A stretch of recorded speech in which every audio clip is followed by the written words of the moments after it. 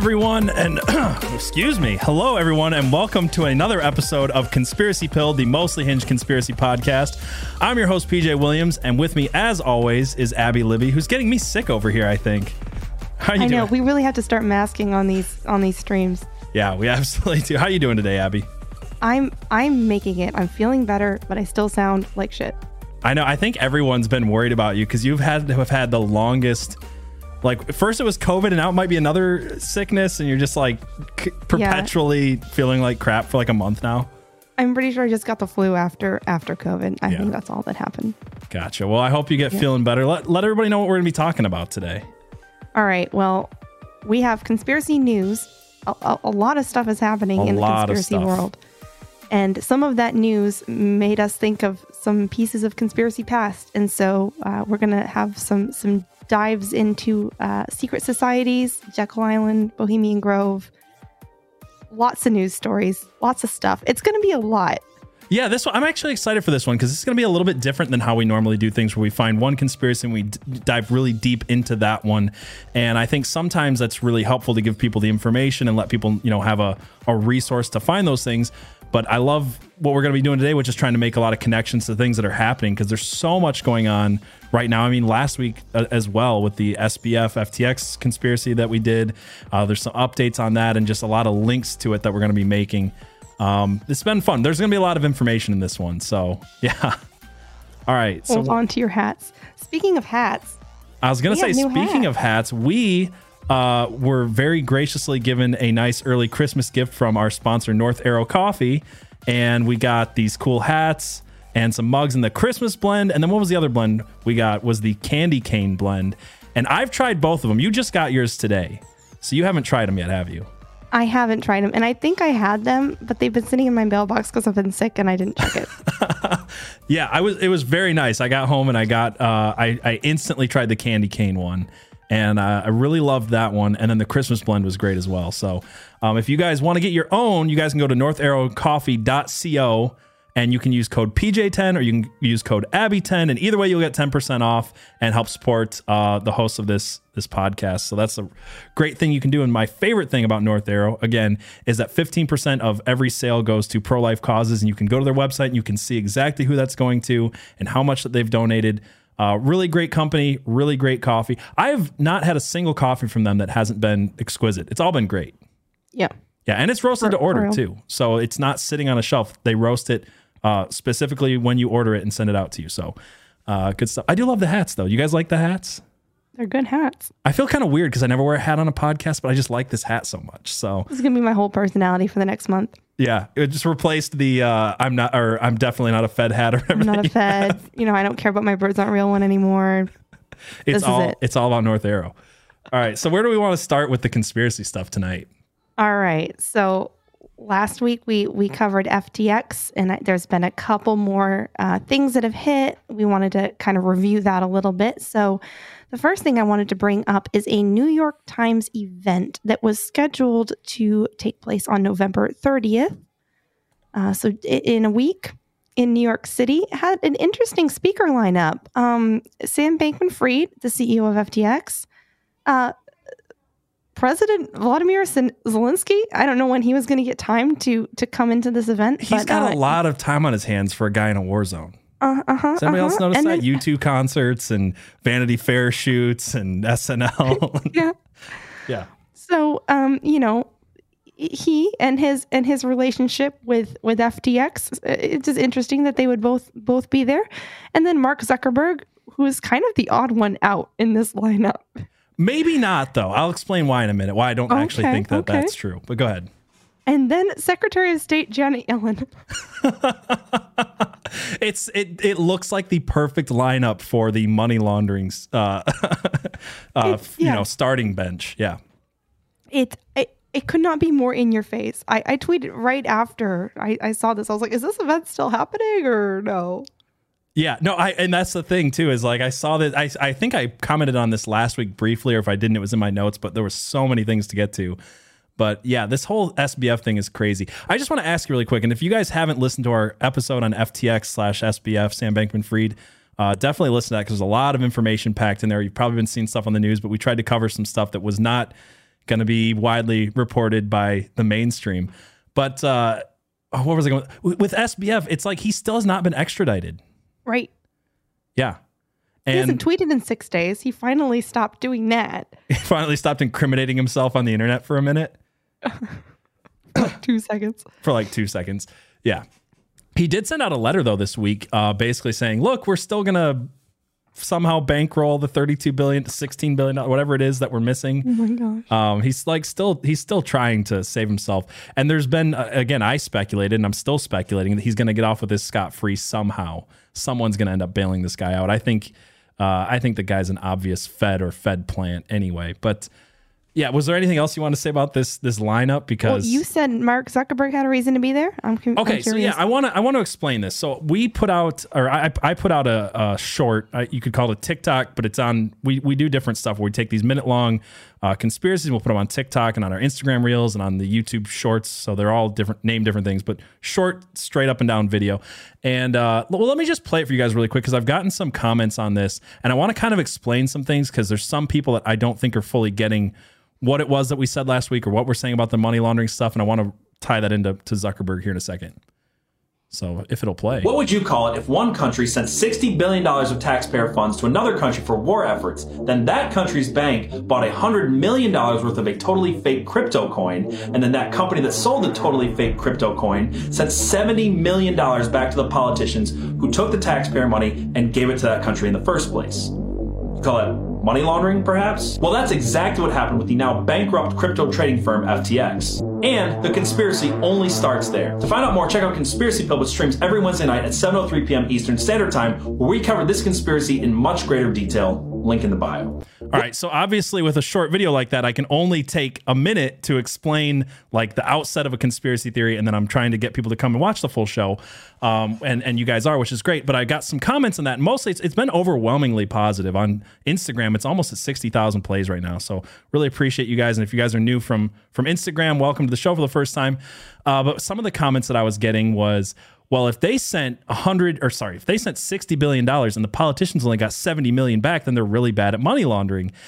So I wanted to try to explain this a little bit. So first of all, one of the things we talked about last week is that this one has the least hard proof. It is a conspiracy theory for that reason. And the more likely, and I said this at the time, the more concrete conspiracy theory is that SBF is paying off the politicians who are going to back his new bill, which is going to basically decentralized cryptocurrency. And that's what I think is the more concrete and definitely likely. I do still believe that they are money laundering through them. But let me explain this, okay? So if you send $60 billion of someone else's money to fund a war that also helps you politically and helps you to build up the war machine and helps you to pocket money in other ways, and then that person sends $100 million to someone who's going to funnel it back to you, and they take 30 million off the top, and you end up getting 70 million back, you're doing really well. You're doing very, very well because it was never your money in the first place. So it's not like strictly money laundering. I guess it's maybe not the best word, but it's definitely getting kickbacks from taking other people's money and funneling it from one guy who funnels it to another who funnels it back to you. So the other part of the conspiracy that people were talking about is that this never happened, which again, there's some evidence here and there. There's some stuff being covered up. That's why we tried to cover this last week while there's still things on the internet before they got fully deleted. But basically, in March, FTX took between $60 million and $100 million of donations from people, and then changed that from crypto into a fiat currency for Ukraine, and they partnered with the Ukrainian National Bank. And there's been some reports that are now being kind of scrubbed off the internet, and if you try to search them, you will get a PolitiFact check, you will get 10 different fact checks that all say that the Bank of Ukraine never actually partnered with FTX. They never actually invested in FTX, despite all of the stories and earlier claims that they partnered with FTX and invested up to $100 million into FTX, which is what I was talking about. So the one thing that we also pointed out is after this March partnership with FTX, the political donations more than doubled, going into politicians who are supporting Ukraine and also supporting his bill. So you could look at it as one or the other. Again, they're both conspiracy theories. One is more concrete for sure, which is that he's trying to pay off politicians to decentralize cryptocurrency, which will hurt DeFi and not his company. And then the other conspiracy, which has not as quite as concrete evidence, but we've seen this before when Nancy Pelosi takes $10 million pork barrel spending to give Iran a gender studies program. And then all of a sudden Iran is giving her, a $500,000 in campaign donations. It's the exact same scheme. It happens all the time. So it's not even that much of a conspiracy theory. We just know that this kind of stuff happens. Right. So, and even if Ukraine didn't invest in FTT, which is the coin, the shit coin that the platform used, even just processing their donations through using that coin was bolstering the value of that coin and creating wealth for Sam Bankman-Fried. So just the partnership alone was doing good things. Yeah, and we've also seen more evidence this week come out about FTX software having a very illegal backdoor moving huge sums of money. This is not a conspiracy theory, by the way. That's just something that did happen. So it's shady all the way around. And when he's the second largest donator to the Democratic Party and also creating a super PAC to establishment Republicans, quote unquote, forward thinking Republicans who are, again, which is code word for we're agreeing with the political, the party in charge right now that wants to fund Ukraine up to $60 billion a year of your money. The links are they're not that hard to make. Yeah. And in case you think this guy is still like a nice guy who made a mistake, I think we have a text that Dave Portnoy. Yeah. So this was something we said last week as well, where I said, this guy, his whole thing was, I want to make money in order to give it all away. That's why I live in a $40 million penthouse in the Bahamas, right? And I'm like, I don't buy this for a second. This guy's fake. So then we see this just perfectly summing it up. It says, you were really good. So this is from Dave Portnoy, right, to SBF, Sam Bankman-Fried. Yep. And he says, you were really good at talking about ethics for someone who kind of saw it all as a game with winners and losers. And then SBF responds, yeah, I had to be. It's what reputations are made of to some extent. I feel bad for those who got fucked by it. But this dumb game we woke Westerners play where we say all the right shibboleths, I don't even know that word, and so everyone likes us. So it's exactly what I said. The guy's saying, I just want to make money to give it away, so continue to fund my $40 million meth sex parties in the Bahamas because I'm a good guy. Yep. Yeah. So this good guy had been working on legislation to help the government regulate cryptocurrency, and now that he has created the problem that the government was allegedly scared of. Now, as of yesterday, we have headlines from NPR that look a little like wringing its hands over FTX's collapse. Washington hopes to prevent more crypto pain. See, you guys, you're all in pain and you're scared of this happening to you. Let's enact the legislation that this guy wrote. Yeah, it's exactly what I said last week. Coinbase was actually speculating on this, and there was one commentator of the four on this one podcast I watched. And again, I didn't share the clip because some of these clips are just kind of long. But the whole thing was, one person's like, are you guys stupid? Why would we take this guy's legislation and push it through? And I said, right there, when you got Coinbase and all these other people kind of alluding to, well, we could still trust this guy's legislation that he paid off a bunch of politicians to get through to screw over everybody else, because that sounds like a good idea. Now it's just become mainstream. I mean, we called it a week ago. We said this is going to become mainstream. Everybody is going to push for it on December 7th. It's going to be brought up before the Senate or the House, one of those, and they're going to vote on it in this legislative cycle before Christmas. So we will probably see, before the new legislation steps in January, this kind of bill go through. The problem that he solved and then created. Yeah. This reminds me of something. Yeah. This reminds me of something from history. It's called the Jekyll Island Club. So this was early 1900s. We had the same kind of climate, except with banks. Same climate we have now with cryptocurrency. We have with banks. Everything was not centralized. Every single bank was on its own. If there was a run on the bank, people could lose their entire life savings, and nothing would really happen. There wasn't a lot of legislation around it. And so there were rumors and worries that the government might try to come in and do something about that uncertainty. And so the Jekyll Island Club was being built off the coast of Georgia. There's a little island called Jekyll Island. Now, this is just an interesting little tidbit, but in the story, Dr. Jekyll and Mr. Hyde, Jekyll is the good half of this guy. He's the one that wears the suits, and he keeps all his morality, and he's perfect. And then Mr. Hyde is the evil, vice-filled guy he turns into when he wants to. And throughout the story, Mr. Hyde takes him over. So I don't know why the island was named what it was, but I just think it's fascinating. Yeah, So, I don't think there's a lot of coincidences with the way they name stuff, for sure. No.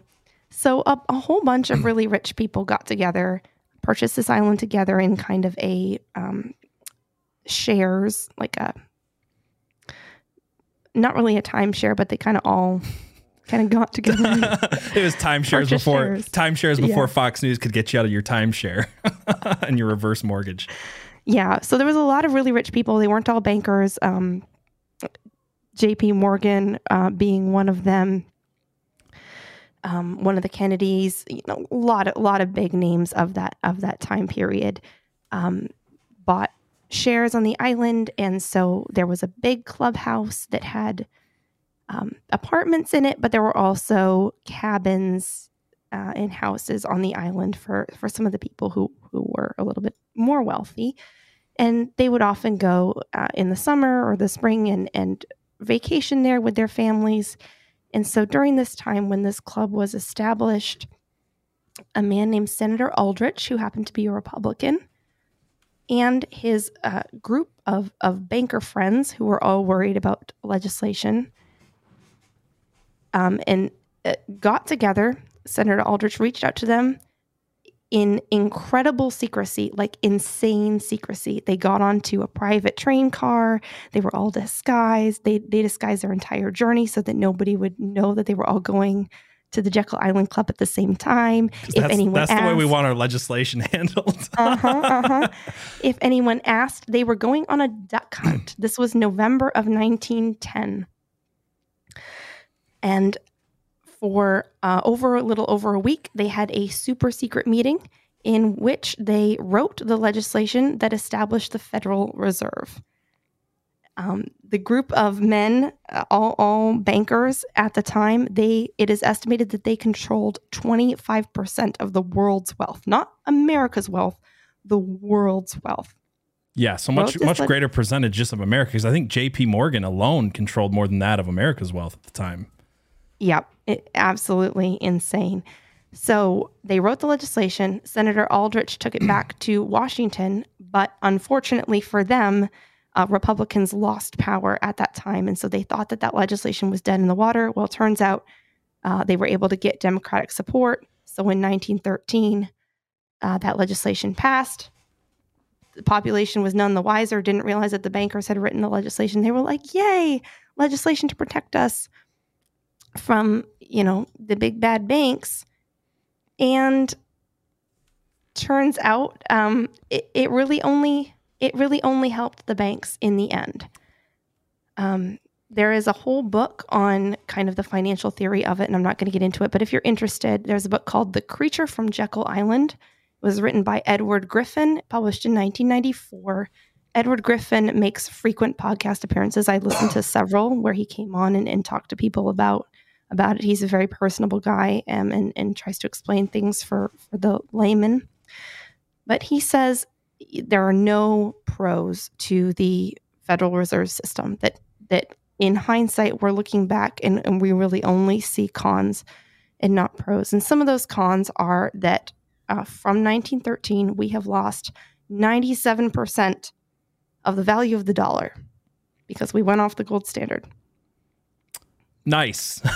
Yeah. I mean, that's not insignificant. 97 friggin' percent. Like, holy shit. Yeah, no, yeah. So $1 in 1913 would be worth 3 cents sorry. Yes. I have it backwards. But yeah, you know what I mean. $1 today would be worth 3 cents in 1917 or 1913. I'm getting it wrong. I know what I'm trying to say. $1 in 1913 is worth 3 cents today. Thank you. Put $1 I in the said bank. it right the first time, and then I tried to correct myself.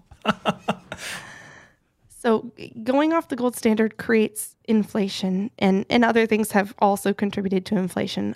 But another thing that happened is that it was enacted in 1913, and in 1929, bam, Great Depression. Only took a couple decades. Yeah. So I want to touch on one thing because you said that the people wanted a federal solution to these worries about banking and stuff like that. But I think that's also a misnomer with the Federal Reserve because it's not federal. It's not like it's not controlled by the Fed. It's completely privately owned. It's completely private. And they have no reserves. Yep. That it's not backed by anything. They lend out way more than they have.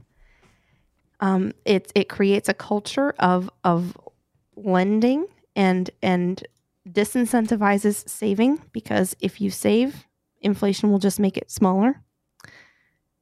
And the system is such that when banks go under, when they give out too many bad loans, instead of facing the consequences of their own actions, the taxpayers bail them out. I'm old enough to remember when Fannie Mae and Freddie Mac got bailed out with taxpayer money because they gave out too many bad loans. And the Federal Reserve System basically just makes it so that the banking cabal doesn't have to feel the pain of their actions. The taxpayers will carry it. Yeah.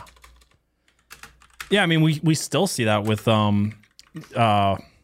too big to fail stuff. Like right now, it's BlackRock is the next one we're told is too big to fail.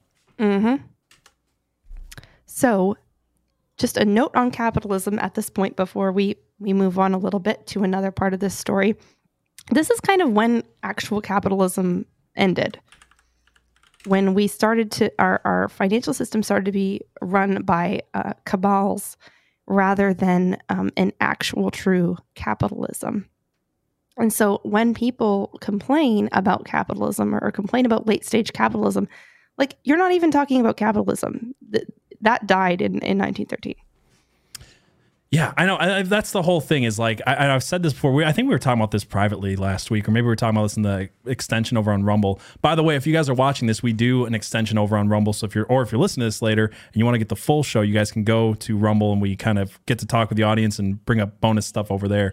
But this whole idea that like there's all these problems that people point out with capitalism. Like, oh, look at this. This is where capitalism fails. This is where free market capitalism doesn't work. And it's what I'm trying to get people to understand is what they're constantly talking about is corporatism, or which is a soft form of socialism. And they're like, oh, I don't like that socialist aspect of quote unquote capitalism. So what we need is more socialism. And it's just this perpetual thing of like, let's keep getting more of the thing that's not working. Because people have this false assumption that we're in the West. We have free market capitalism, and it's a thing here. And it really hasn't been, like you said, in 109 years. It's like, I'm experiencing symptoms of arsenic poisoning. I should take more arsenic. Right. All right. So, but there is another part of this story. So, the Great Depression hit, and the Jekyll Island Club really, really struggled financially. And by the time we get to the middle of World War II, it is rumored that members of this club spotted a German U-boat off the coast of the island, and they just hightailed it. They're like, we're literally done. And so this whole club was dissolved. And in 1947, interestingly, the state of Georgia issued a condemnation order on the island, which allowed them to purchase the island for really, really cheap. With the intention of making it into a state park. They purchased it in 1947, and for some reason, it wasn't until 1980 that they actually opened it back up to the public. Weird. Yeah. I wonder what could influence that. Maybe it's the hundreds of reports of ghosts on the island. Could be that. Could be. So wait, how long was it closed for? 1947 till 1980? Is that what you said? Yeah. So 33 years? Yeah. So what's up with okay, so just so people know, like I sometimes when me and Abby research stuff, I'll stay blind on something and she'll research it, or she'll stay blind on something and I'll research it. So I have not been really looking into Jekyll Island a lot this week. So some of this is new to me as well. So I don't know about the ghost stuff. Okay. There's a lot. And I'm not going to get into any one ghost story. Now, the waters have been muddied at this point because Jekyll Island State Park really leans into the ghost theme now. So I think a lot of reports now are just as likely to be brought up by the suggestion of it. But you have hundreds of stories, and when you talk about ghost stories, ghost sightings, they tend to fall into one of two categories. There's the strictly ghost ones where you see an apparition, you hear something. It's usually, the assumption is, oh, somebody died in this place and there's like a remnant of them. They're not at rest. You hear somebody pacing back and forth. You see footprints in the sand, but it's not malevolent in those cases. And then the other kind of set of ghost stories fall under the poltergeist category, where you have a malevolent being who's slamming doors and trying to freak you out and looming over your bed and messing with your mind, moving things around. And the stories include both types. There's even JP Morgan's ghost is supposedly there in his house. A couple other people who died either on the island or who were members who died. There's a member who died in a train crash and his ghost is supposedly around. But there's poltergeist activity too. There's one of the houses that was supposedly cursed by one of the kids that grew up there. The state denied her, coming back there. They were like, no, we own it. I'm sorry that you grew up here, but like, you can't live out your last days here. And so allegedly she put a curse on it, and that house has yet to be restored. It just lots of weird stories around that house. Crazy. I see some people in chat saying that Savannah, Georgia is definitely haunted. And there's a lot of crazy stuff that goes on. I haven't spent a lot of time in Savannah. I think I drove through there like once. Yeah.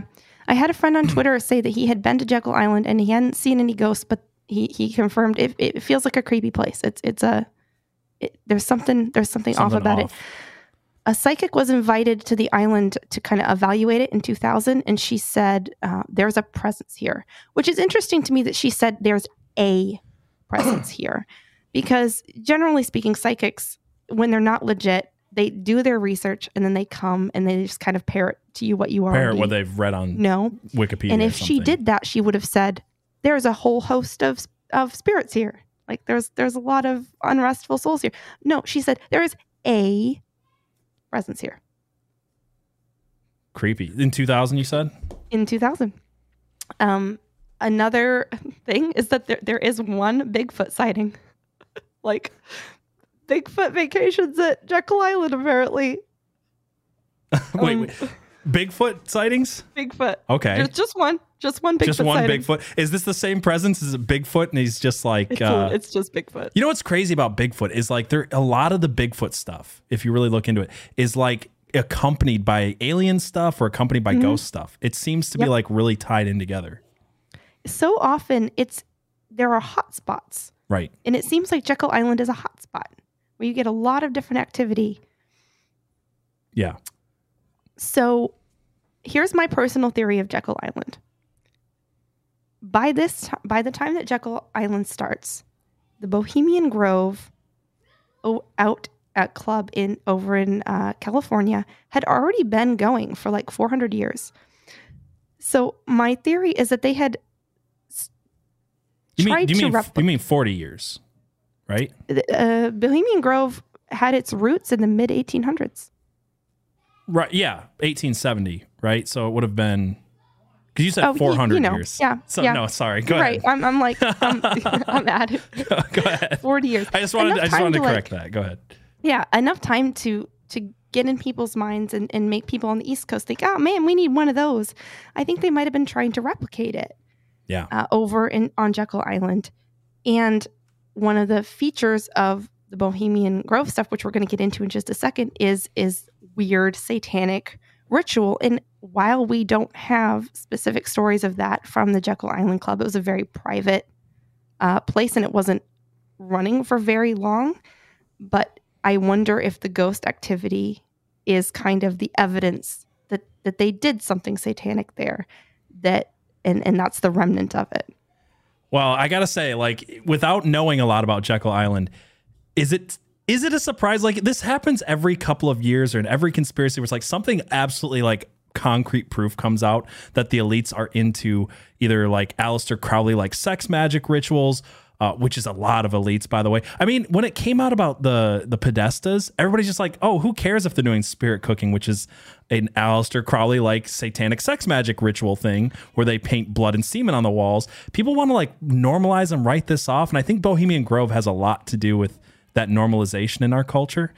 But yeah, it's just like, like when you say that, I'm like, obviously the same elites who are doing weird satanic sex rituals in every other aspect of their life, and it's always coming out they're into this weird stuff, are doing this on a secret island off of Georgia if they're doing it anywhere. So right. Yeah. Because that's absolutely so. I don't want to cut you off because I know you want to talk about Bohemian Grove, but I've got some stuff there too. So, I mean, every once in a while, you're not allowed to die, Abby. I'm trying, you guys. Yeah.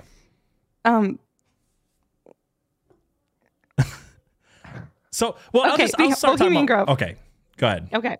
So mid 1800s is when the Bohemian Grove gets started. I'm going to lean on PJ for this one because he has, I think, a little bit more information than me. But basically, it's a massive private parcel in the Redwood Forest. It's got very strict security, very strict secrecy. This has been going on for a long time. It's a wildly exclusive club, men only. The wait list is supposedly like 60 years long. You have to be rich and powerful to get in. You have to be recommended by somebody already in the club. And they will bring in guests who are not members of the club. So some of the like lists of people who were there or lists of people who gave talks there, it's a little unclear if they're members or if they're just guests. But PJ, what are some of the members that we might know about? Yeah, so the members list is interesting because there was one leaked document from the club of a list of members a long time ago. So it's got a lot of names on there you probably don't realize, but to give some backstory on this, this was actually founded in San Francisco in 1872 as the Bohemian Club, and they started going out to do little retreats. It started in a hotel, and then they started doing retreats out in the woods, and eventually they ended up buying up 2,700 acres of redwood groves in Northern California, about 75 miles north of San Francisco. And now this is Bohemian Grove. And like you said, really strict security. They've got cameras and motion sensors and guards. It's kind of unclear. Like there's a lot of conflicting stories here. And I think that comes down to the fact that, like you said, there are people, journalists and artists and people who are allowed into the club, and it's really exclusive and they kind of want to be there. So I'm not trusting a lot of their sources sometimes for certain reasons. But they've had a lot of guests, and like I said, there's some documents, but it's really old, so it's like pre-1980, I think, or maybe it's like mid-80s when that came out. So we don't know a lot about the people since then, and even then, it's really, really incomplete. But we've had people like the Bushes. Jeb Bush is one that gets talked about a lot, and his father, George H.W. Bush. Interesting note here: George W. Bush was never a full member. He's been to Bohemian Grove. He was never made a full member. So being president does not automatically make you a member. They've also had such people as Mark Twain. And then another one that might have been a guest, might have been there was, why can't I think of his name? The author of Fear and Loathing in Las Vegas. Oh, man. I'm totally blanking this right now. I forgot to put it in my notes, so it's just one that came to mind. But there are some people that speculate he was kind of behind normalizing some of the stuff that's going on there. They've also had some people like Helmut Schmidt, who is the socialist chancellor of Germany and former Nazi. Henry Kissinger. They've had FBI directors. They've had foreign prime ministers as guests. Arnold Schwarzenegger gave a talk there at one of their lakeside chats. Richard Nixon. Richard Nixon, so many. Interestingly, Ronald Reagan labels the talk he gave as the first step toward his presidency. A lot of people say that. And in the 90s, in 1995, George H.W. Bush brought his son, George W., and presented him at one of the lakeside chats and said, this guy would make a great president. So it's not just Richard Nixon saying that. And also, most of these people were in the Grove being talked about, being led into that is the conspiracy, is that they're picking leaders, making policy. And one of the things that they say, they try to push out there, is they have this phrase, and it's on their building, and it's kind of a thing that's associated with this, and it says, well, let me just show you the picture. It says, "Weaving spiders come not here," with a picture of an owl. 1872 to 1909 is when this placard was put in. It says 1933 at the bottom. But the whole point they're trying to say is that, well, this isn't really where we make policy. It's just a big fraternity boys club. We go out into the woods, we piss on redwoods, and we have a bunch of hijinks and low jinks, and we dress in drag, and people get drunk. But we do know that there is chats there on public policy. Mm-hmm. Again, something that's supposed to be public if it's public policy, and all this stuff. And what's something else? Also, I noticed that the 2,700 number keeps coming up too. So I wanted to look into that, because this is 2,700 acres, and they try to keep it to about 2,700 members. So when I said we don't know most of the members, like, there's a list. I can kind of show you on the screen really quick. This is a list of people, and most of it's old, and it kind of shows the camps they belong to. It's nowhere near 2,700, and it spans all the way back to 1872. So we have no idea just how many people are in this. There's a lot of speculation, but like you said, some of the people that were let in kind of talked about some of the things they saw, some of the people they saw, but it's still widely unknown who's even a member. Yeah, and I want to talk about this because I feel like it's important to be honest about what the information we have seems to say. The member lists are incomplete, so it's unclear who and for what reason has been excluded from the list, but the people we have are pretty exclusively Republican. Right. And that is an interesting part of this. So, like, there's some, that is how it's constantly talked about, is this is a Republican club. But I kind of wonder about that for a few reasons. I feel like that is the narrative that's being put out there. But the reason I wonder about that is because when you look into there's 127 lodges. So there's basically, it's parceled off into 127 different areas with camps, tents, cabins, things like that. And we only have information about a few people in a few of these 127 camps. So some of the ones we know about are the hillbillies, which the Bushes belong to. And interesting note on the Bush family is they moved to Texas at one point to try to give themselves that Southern twang and that Southern feel, to be like the good old boy Republicans, which, if you know the history of the Bushes, is not true of the family at all. And I think that them calling them the hillbillies is kind of a play on that whole idea. You've got Ronald Reagan, who's part of the Owl's Nest. You've got people that are part of the Caveman group. There's the Stowaways, the Wayside Logs, Mandalay. So some of these people, let me see, I've got this in my notes here. In the Cavemen, you've got people like Nixon and Herbert Hoover. In Mandalay, you've got people like Gerald Ford. In the Owl's Nest, you've got Ronald Reagan. So again, these are all Republican presidents mostly. But the reason I kind of doubt this is true is because if you look into the artists and guests and speakers from other countries, the policy kind of stuff going on, and the caliber of type of people are definitely not Republican. Definitely, well, not conservative, right? You could make an argument for like two wings of the same bird, Republicans, Democrats, doesn't make a difference. But as far as like the people who are not specifically politicians don't seem to be advocating for anything close to Republicans. So I think, this is a personal opinion, I think it could be that it's all Republicans leadership, or the fact that even the people who infiltrated got to go to very specific camps, got to see very specific stuff. And there's like 120 camps that we don't even know a single person in them. So just the amount of information that we don't know. And then the fact that, there's so many people there, I don't know. I'm not sure that I buy that this is strictly Republican, but maybe I'm wrong. That's a fair point. It definitely threw me when I heard some of the names, when I heard Reagan, when I heard that, Justice Scalia had given a talk, one of the Lakeside talks. Now, let me just paint a little bit more of a picture here. They have a 2-week party in midsummer. It's like that Shakespearean midsummer, the very bacchanalian. Well, also that phrase I said, "Weaving spiders come not here," comes from Midsummer Night's Dream. Yes. Yeah. Yes. So this idea of a midsummer party is very pagan. It's older than Shakespeare, but Shakespeare, pulled it in. They drink a lot. They they have this huge fire pit underneath the huge owl, and we'll talk a little bit about the ritual in a minute, but there's a satanic ritual that they do.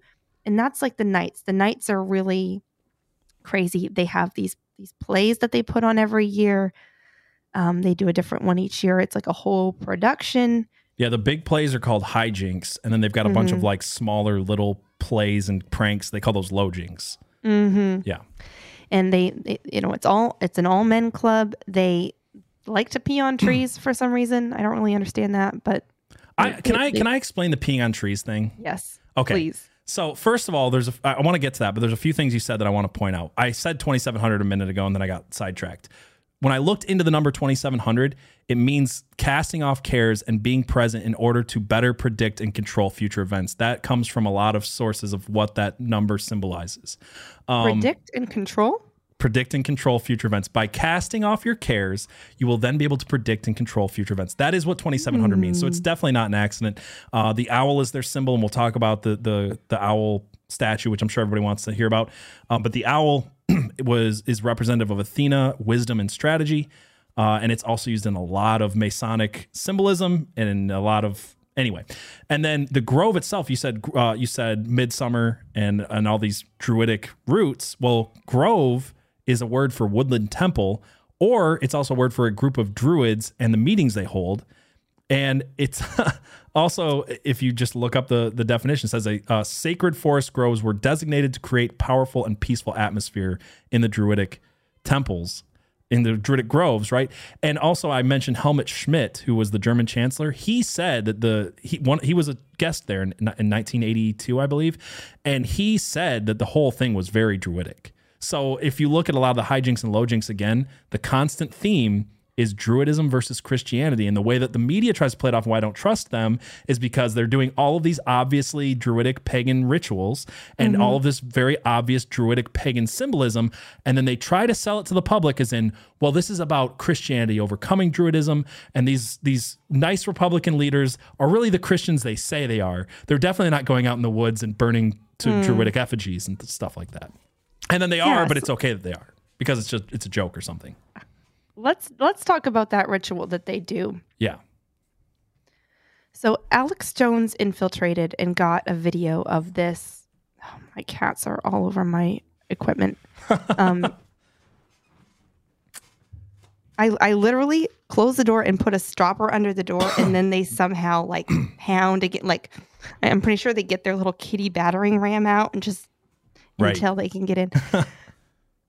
Yeah, I might have to get up and put him out in a second, but while you're talking about the ritual. But Alex Jones infiltrated in what, 2000? In 2000, yeah. And there's a question there whether he was completely successful on his own, terms and infiltrated and saw, exactly what was going on, or whether he was allowed in to see what he was supposed to see. Yeah, I'm gonna take care of the cats. I want to talk about the Alex Jones thing real quick. So with Alex Jones, he snuck in 2000, he snuck in 2000. What he says is that in order to get in, he found an area where he could crawl through a ditch and avoid the cameras and sensors. And then he got past the first checkpoint and then got onto a truck with other people being taken to one of the camps. And he went through a second internalized checkpoint. There's so many people there and there's new people there. They kind of were just like, this guy's just part of it. Like they just didn't know he already got past the first checkpoint, so they didn't care. And then he got in and he hid somewhere until dark. And then at dark, he snuck out of the woods to a ceremony he'd heard about. So also, according to Alex Jones, this was not the first time he snuck in. This is just the first time he was able to get in that deep and the first time he was able to get in with a camera. So he had inside reporting coming to him. He was looking into stuff like Skull and Bones, and he decided that this sounds a lot like Skull and Bones, which could be a whole nother episode. But and he was able to infiltrate deep enough in to get this footage and then hightailed it out of there. So I just want to show you a little bit of this footage. This is probably the thing, if you've heard about the Bohemian Grove, that you've either seen the image or you've seen the video or heard of it. We've made memes about it. So let me just show this. This is just a small part of what he filmed of the ritual they call the cremation of care. Time of evidence which would pursue us here has lost its power under these friendly trees. So shall we burn thee once again this night, and in the flames that eat thine effigy, we shall read the sign, Midsummer sets us free. You shall burn me once again.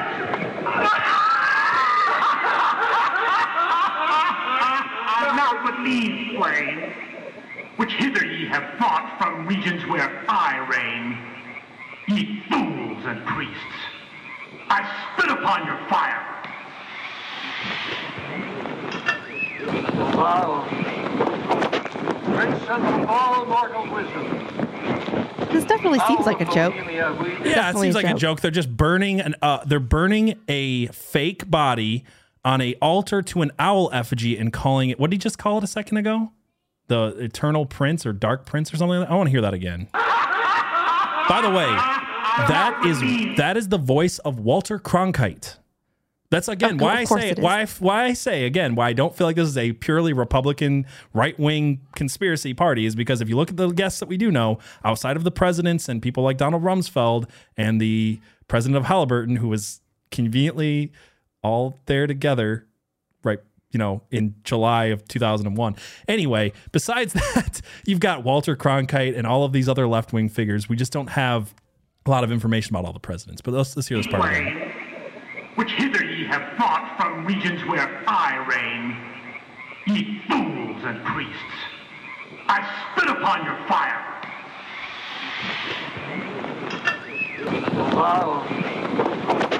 Prince of all mortal wisdom. Prince of all mortal wisdom. It sounds like a hijinks. It sounds like a joke, or they call it a hijinks, and it's just a joke. So I wanted to point out, you said the peeing on redwoods thing, because I see this in every single article. And I was trying to trace the source of this, of why this is a thing that everybody wants to talk about. If you can get any thing from the members, are like, this is just where men go to get drunk and pee outside on the trees. This goes back to I think it's 1987. I didn't put this in my notes, but this goes back to a 1987 case where they tried to sue the Bohemian Grove for not hiring women. Mm-hmm. And in the court case, they said, well, it would be inappropriate for us to hire women because we don't have latrines, so we just pee out on we just whip it out and just pee in the woods. Like, which people do if anybody's been camping, every guy has done this. Like, it's kind of a weird thing. And I think they want to lean into it so bad because they're like, look, it furthers our case that we can't have women there and we can't have people there because it would be indecent to have certain people there documenting what we're doing because we're constantly whipping our dicks out. Like, it's just in everything. Whenever I see that, I'm like, they're obviously selling the line the Bohemian Grovers want them. They call them bohos. The bohos want them to sell to people. And it's just like really weird because it makes into every single article. I like Google Bohemian Grove for 10 minutes and you'll find 5 articles where they talk about them peeing on redwoods. I think that's the history of it. Yeah, and they actually lost that case. They do have to employ women now. Josh asked a little bit earlier, why is it that more people haven't infiltrated the Bohemian Grove? I think you have like 2 answers to that. One is that there's a lot of people who go. There's a lot of staff, but they're all like trans, lesbian, like they're just the type of people who don't. They're not gonna. It's not weird to them what's happening. Like, well, also the staff is kept at a very different spot as the rest. So that, like, when you said they hire women, it's true, but they're also blocked off. So the women who work there are allowed to work in the very front as servers, and they are not allowed to go into 90% of this. And then if you look into the security, there was people like Brad Meltzer's team who tried to break in, and they all got arrested. It's really tough security. Like, they tried to take a river. They tried to take the Russian River to the back edge of the property and then sneak up. And before they even got 5 feet into the woods, the police were there. Like, it is that well guarded. So why have there not been more people who have broke in? Because Alex Jones did it in 2000 and security was tight then. And security's only gotten much more tight. And that's one of the other reasons why I don't trust a lot of the mainstream articles. Like, there's not any security. There's no security. They're not hiding anything. They're just peeing on trees.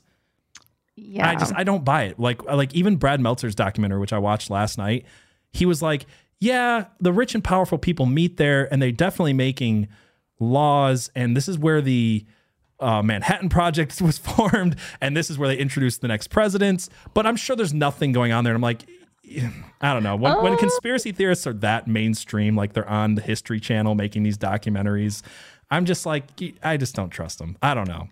When their conclusion is, yes, everything we looked at looks bad and we found nothing because we couldn't get in, but it's totally fine and normal. There was a guy who infiltrated like 20 years before Alex Jones, I want to say, and he was like a little bit off his hinges. He went in with like lots of firearms and he set fire to their mess hall. And he was like, he dressed up as a superhero. Yeah. And he was like, I'm hoping to draw attention to this satanic ritual by doing this. He went to jail for like 11 years. Yeah. He was kind of a nutso. He took like a katana and an AR-15 and he lit a mess hall on fire and it went out like instantly because of the sprinkler system. And he was dressed up as a superhero. He called himself like Captain Patriot or something, and it looked like pajamas. Like part of me wonders if that's a psyop where he was just like that whole thing wasn't real. But yeah, I want to point out Britta's comment here. She says, "I wonder how much Satanism starts as a joke." See, this is my problem with all of the reporting on this is you can't get away from the fact that they're absolutely going out there and burning fake human bodies to owl effigies and praising them. And this is a ritual that has been in place since 1923. By the way, this is not just a one-off. That cremation of care kicks off every single Bohemian Grove since 1923. And then people go, well, yes, they're technically doing a satanic druidic ritual, but it's a joke. So it's like, I think Real Truth Cactus said this on another one of our episodes in the comments. She said, you can't just play with a Ouija board ironically. Yeah. And like, that's the whole thing. I think in order to look at Bohemian Grove and think nothing is weird, you would have to have a very atheistic mindset and believe that there's nothing spiritual at all. Otherwise, it's like these people are actually doing something, whether it's a joke to them or not.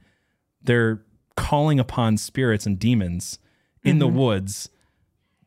And like, and you made the point earlier, Abby, that they're just like, well, it's just like Burning Man. Yeah. Also satanic. Right. That's the whole point I was going to make is like, yes, we've normalized it now where it's like, yeah, but like other kids go out and do drugs in the woods and praise and burn effigies and worship demons. And that's totally fine and normal now. Like it's become normalized. And that's the creepy part of this whole thing is like, if we as a culture can find a video of elite politicians going out into the woods and dressing up in robes and using using torches and lighting up effigies to druidic gods and be like, well, they're just playing, so it's fine. Like that's pretty weird to me. I don't know.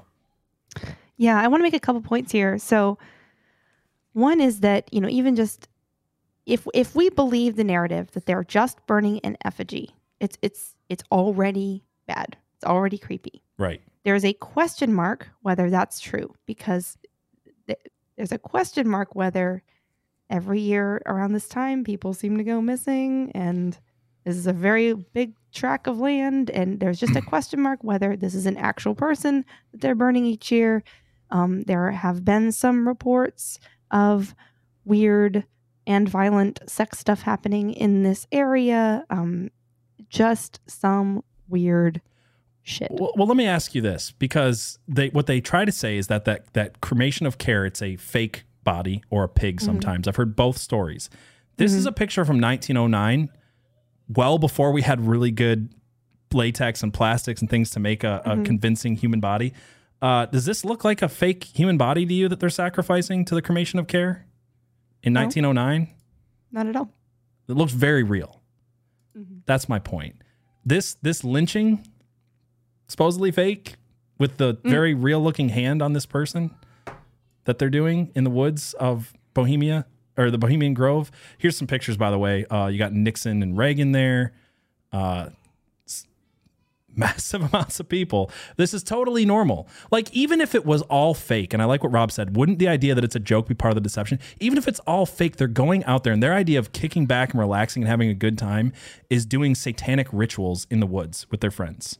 And that's the people who run the world. And also, they dress up in drag, by the way. That's also a very normal part of the low jinks they talk about, is dressing up in drag and doing There's this common idea that's been around for a long time of selling your soul to the devil for success, for power, for money, for all these things. And I think that I don't think there's like one moment where somebody meets the devil and sells their soul. But I do think for a lot of these people who get into power, it's a cumulative set of decisions where they're like, well, I have to go to the Bohemian Grove. This, everybody's going to be there. This is a networking thing. This is a fun thing. We're just joking. You don't believe it's real. You participate in it so that you can, make the human connections you need to make to get ahead. And then all of a sudden, a little piece of you has just participated in a super serious ritual. And if you are a believer and you get into the spiritual stuff, there's this concept of like bindings on you, that if you participate in these types of things, even just as small as Ouija boards, you can get some spiritual binding on you that is difficult to extricate from. Right. Yeah, I don't believe in the idea of doing demonic rituals as a joke and then that being no consequences. I just don't think that's a thing. I think it's weird that we're trying to normalize that. I think Burning Man is part of trying to normalize that, unfortunately, and it's become a thing in cartoons. Like you've even got SpongeBob doing seances now, where it's just like this stuff is totally fine and normal. And to give it the other side of to just read some of the people who are giving the other side of the story, I want to read a quote from this article by G. William Domhoff titled Social Cohesion and the Bohemian Grove, the Power Elite at Summer Camp. And this quote, I think, is pretty interesting. It says, in fact, every person who has written seriously on the Bohemian Grove agrees, even though they provide evidence that there is a socially cohesive upper class in the United States, the activities of the Grove are harmless. The Grove encampment is a bunch of guys kicking around, drinking with their buddies, and trying to relive their youth, and often acting very silly. These activities do contribute to social cohesion as the unintended consequence. Not unintended, but whatever. Which is why I decided to study the Bohemians in the first place, but the Grove is merely a playground for the powerful and their entertainers that give us a window into the lifestyle that is far removed from that of the average American. So even the nicest take that you could get on the Grove is that, yes, these powerful elites go there and they're hobnobbing with other powerful elites so that way they can build a social cohesion in order to screw you over, in order to move towards globalism, in order to do all of these things that we don't like them doing, all making public policy in the dark woods in California. Mm-hmm. That's the nicest take they have on it. Mm-hmm. I don't know. It's like, to me, I'm like, I don't understand. People are like, nothing bad is happening at the Grove. They're just doing satanic rituals as a joke. And besides that, they're just creating foreign policy and, making the bomb, like creating the Manhattan Project, was something they're pretty proud of, by the way. Yeah. This made me think of, speaking of weird things the elites do. So for those of you who don't know, Madison Cawthorn, who was previously in a representative in the House, lost his last election, but he's the kid in the wheelchair who had some really powerful moments. He had some weird moments, some powerful ones too. But I went to school with him. I knew him for a couple of years. And he had only been there a little while when he said that he had been invited to an orgy with like Mitch McConnell and stuff. And then he retracted it after a bit when Mitch McConnell censored him over it, or he got some huge backlash. Now, also, he's been accused of some things. And having known Madison, I think both are true. That he is gay, and he wouldn't lie about an orgy. Like, say what you will about him, but he wouldn't just make up something like that for fun. He says it so matter-of-factly. It never seemed like a lie. And then you could see like the people pushing back on him, like the absolute outrage against Madison Cawthorn for saying, hey, those like really rich, powerful people, they like to do cocaine and have orgies. And every normal person is going, well, duh. Like, we've seen House of Cards. Like, we kind of all know, like, we know without knowing that this stuff is going on, and it always has been. Like, now, Freedom of Information Act shows us, like, yeah, Kennedy had tons and tons of affairs, but, and the Secret Service helped him bring in hookers and drugs into the White House. This is just kind of like a normal, the Secret Service got busted doing that a few years ago, by the way. And then you could see the mainstream media attack on him, and it's just like, oh, wow. Like, now we really, really know he's telling the truth, because they're just going after this guy tooth and nail. And he ended up losing his reelection bid, like, right after that, after a bunch of people Yeah. I think it's always been a mistake for him to lie about certain parts of his life. Like, he's gay. He should just come out, and I think it would be a lot better for him if he was honest. But I don't think he would lie about something like that. So yeah, I have to cough again. Interesting. So was there anything else we want to cover before we went over to Rumble? I know we kind of made the connections of the two islands. Was there other stuff you wanted to get to?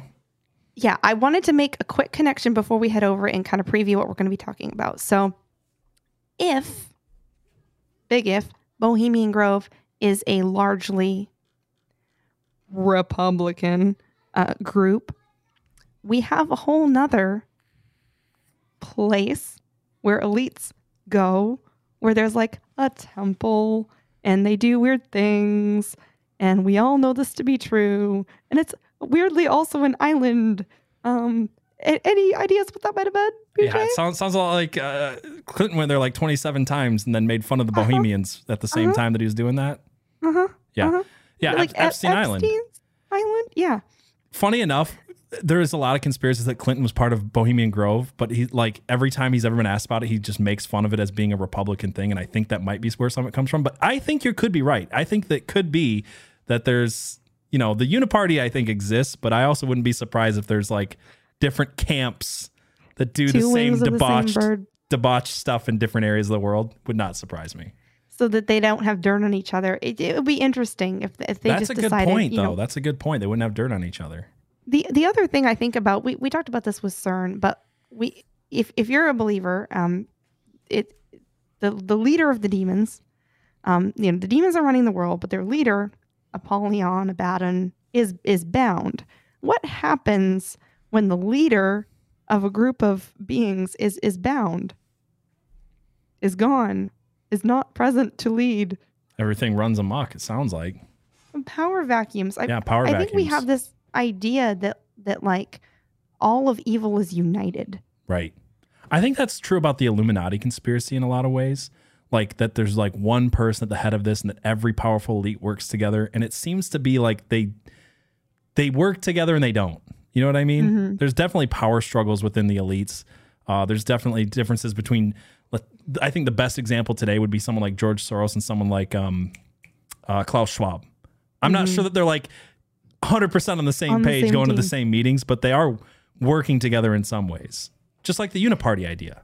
Yeah. It makes you wonder if Bohemian Grove is worshiping one demon, right? And Epstein's Island's worshiping another one, and those demons might have some similar purposes, but not necessarily all the same ones. Yeah. And so when we switch over to Rumble, we want to talk a little bit about Elon's Twitter. Some of Elon's where might Elon fall in? Is he one of the goodies? Is he one of the baddies? What about his denial of Alex Jones from Twitter? Do we trust him? Are there reasons to trust him, reasons to not trust him? We want to talk about that over there. And then we have a little bit of news that came out about some of the Maxwell files. Ghislaine. I'm just going to call her Ghislaine. That's what I call her. Yeah. It's fine. G. Maxwell, Epstein's girlfriend. Jizzy Maxwell.